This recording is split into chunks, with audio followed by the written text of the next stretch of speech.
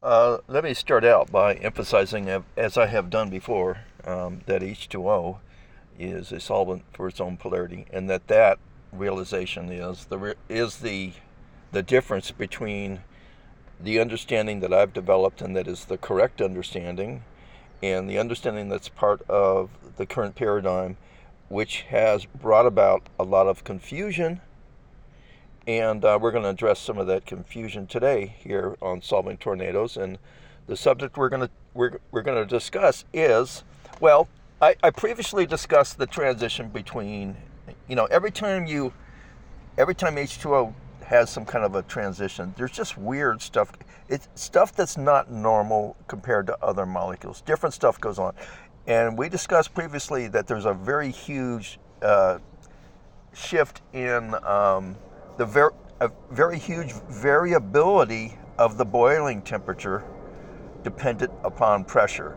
That's a very unusual thing, and as you recall, the reason that's there is because of the high elasticity that exists between H2O molecules. So that was the explanation for that one. Okay, but we're not discussing that today. Today we're going to be discussing the other transition, the other main transition, of course, and that's between liquid water and solid ice. And, oh boy, where do we start here? Well, let's just make a few well-known observations. These are things you could look up on the internet. Let me see now. H2O is densest when it's in the liquid state, okay? And when it's in the state of ice, it is less dense, meaning that there's more space between the molecules or collectives thereof inside of any ice, okay? So, I know it just seems like a funny way of saying it. Ice is hard and liquid is not. Now, if you look if you go on the internet, you say go to YouTube and you say, show me, do you have any graphics that demonstrate the transition from liquid H2O to ice H2O? And what they'll show you is these molecules that are kind of somewhat random and jumbled around, and have very tenuous bonds that are breaking and forming all the time, that suddenly their character changes right around 32 degrees, just to generalize it. There's more details to it than that. We're going to discuss that particular transition. There's also the density. The density starts going up at 4 degrees below zero. That's something that we're going to discuss along the lines here. And there's a reason for that too, and that's actually a big clue as to the correct answer. But maybe I should start off by saying that the current answer they have is based on confusion. It's not really based on anything that makes any rational sense. I'll just put it this way. According to the current paradigm, H2O, when it gets below 32 degrees, usually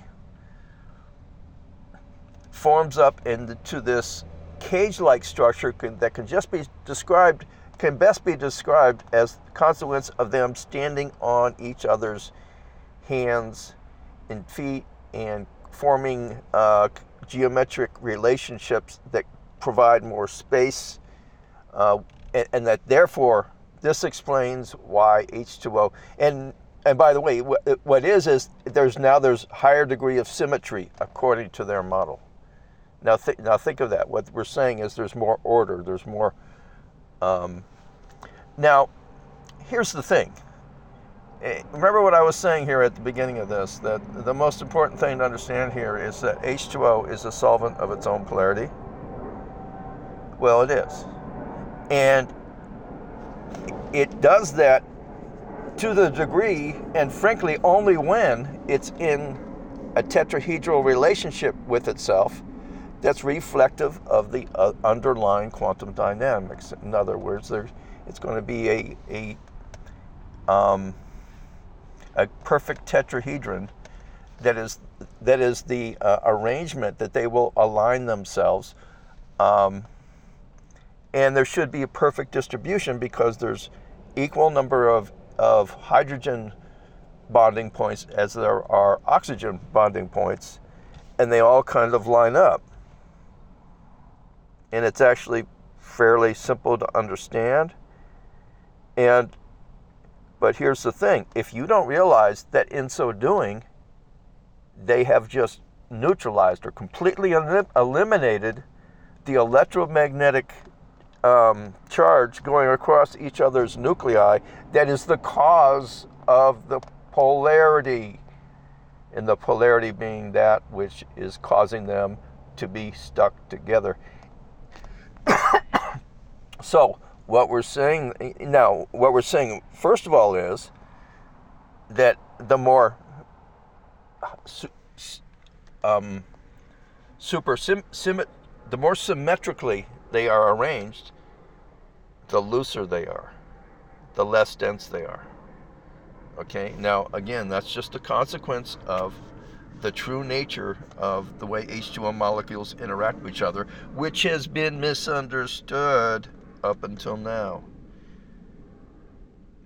Now, if you want to get some details as to exactly how you can understand that and even describe it to other people, well, I'm going to be doing a video on that, and it's going to make it very clear. But really, it's just simply a matter of conceptualizing this. The more they are bonded to each other in an orderly fashion, the less is the force holding them together. Now, if you don't know that, you're not going to understand why it is that in reality, ice is the result of bonds breaking. It's not the result of bonds forming. And that's what's the fundamental confusion of ice. Let me say that again, because I may have just kind of jumped to the conclusion there kind of quickly. The formation of hard bonds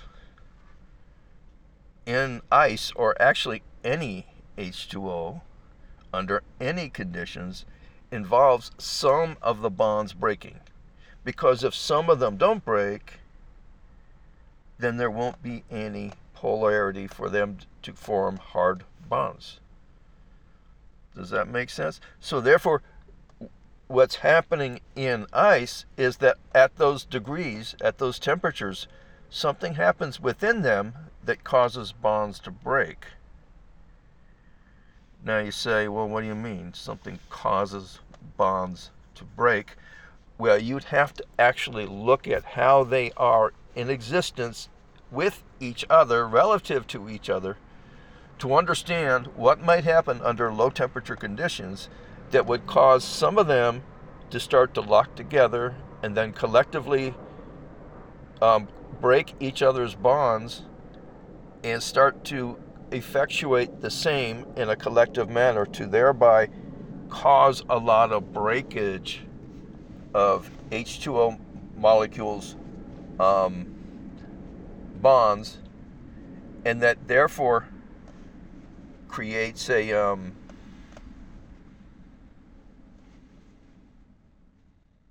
by breaking those bonds, right, polarity is activated. Remember, because H2O is a solvent of its own polarity, so when you break its ability to completely be a solvent, some of its polarity comes back. So its polarity comes back, and it's expressed in the hardness of ice, and we can all see it. See the complete irony there, though? It's the breakage of bonds that happens under low temperatures that is the reason ice exists.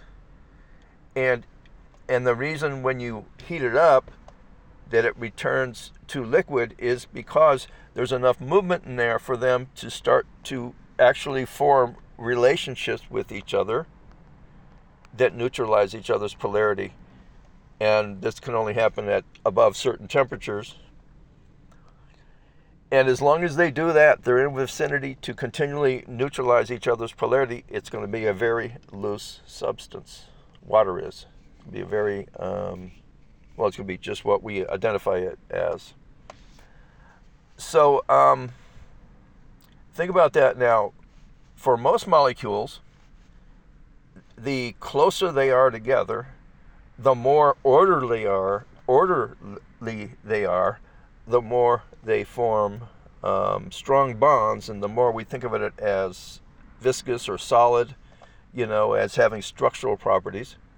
But with H2O, something very different is going on, and the more they are next to each other, the more they are together, the less is the force holding them together. And that force only takes place when there's some breakage mixed therein. And it has to be kind of orderly mixed in too. It can't just, it has to have some degree of pattern to it, the actual mixing in of the breakage of them, in order to effectuate a large enough polarity for ice to come into existence. Now,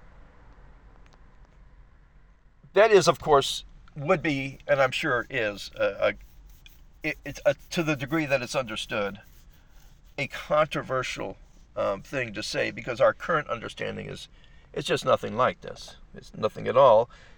Our current understanding is built around this mistaken inability to realize or properly conceptualize that H2O is a solvent of its own polarity.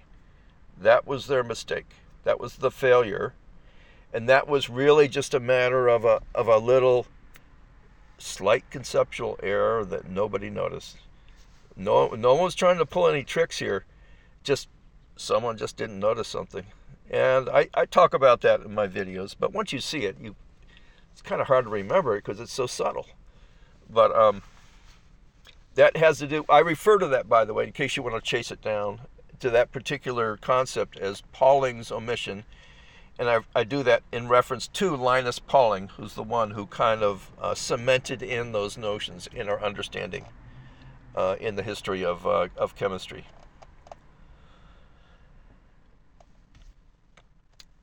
And so here is where the exception proves the rule. Now, another one of the phenomenon associated with ice is, or with that whole transition, is this substance referred to as super chilled water, which is water that has gone below its freezing point and it has not frozen. Now you say, well, what's the cause of that? Well, if you understood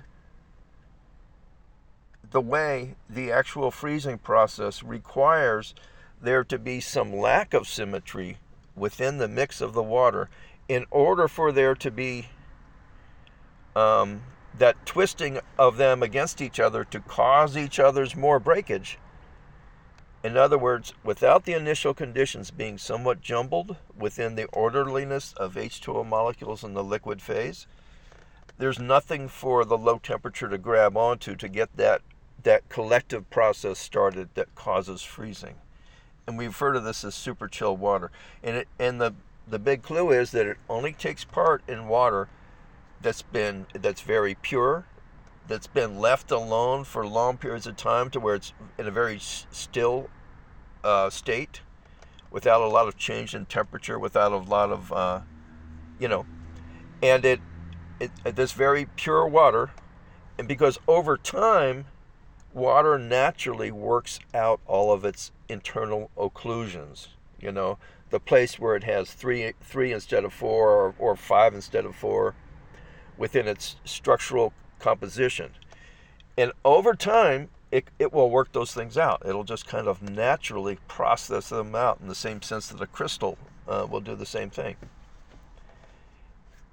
And so and what happens is you achieve such a high degree of orderliness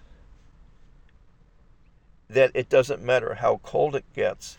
They're going to continue to stay within each other. They're going to continue to resolve, or is that the word? Dissolve each other's polarity, because they're not going to be torn away from each other, which is what happens when ice forms. So you see, that model of ice is very different than the one that that you would find if you looked in the textbooks right now. But the main reason it's different is because all of it is perfectly logical. The part that's different is the realization that H2O is in actuality a solvent of its own polarity, and it's only our ability to get this. The fact that this is not really in the textbooks, that and it's so different from what they would even consider, and that's the reason why it's not really taken into account. That's one of the reasons. It's just simply isn't known about. I just developed it recently. Now, one last item I want to get to, and that is the fact that there is that transition that's starting below, starting at 4 degrees Celsius, I believe it is. And let me first describe it. As you chill water down to down to its freezing point, somewhere around 4 degrees Celsius is where the density transition starts. Think about that. That's where it starts. And when I say the density transition, what I mean is that's when they start to twist against each other. If there are the initial starting conditions for them to do that, which again means it can't be too orderly, right? So, and so what happens is that's where the density starts to go. What is it now? Starts to go down, right? I get those mixed up in my mind here. Yeah, so that's when the density when it starts to get lighter. That's when they start to form spaces between them that can't be resolved. And that's and here's a big clue though. When it does go supercritical, when it does go super chilled, it doesn't do that. So it continues to just start to go down. In fact, its density doesn't ever even dip up at all. It continues to go down in a somewhat flatter line, but still it misses that 4 degrees. So you can kind of, if you're chilling water and you see it go beyond that, you can predict that it's going to be super chilled water even before it gets to zero. And so the thing here, though, that I again want to emphasize is by understanding the fundamental of what's really going on in there, you can start to actually work out the details and actually understand what's happening with water.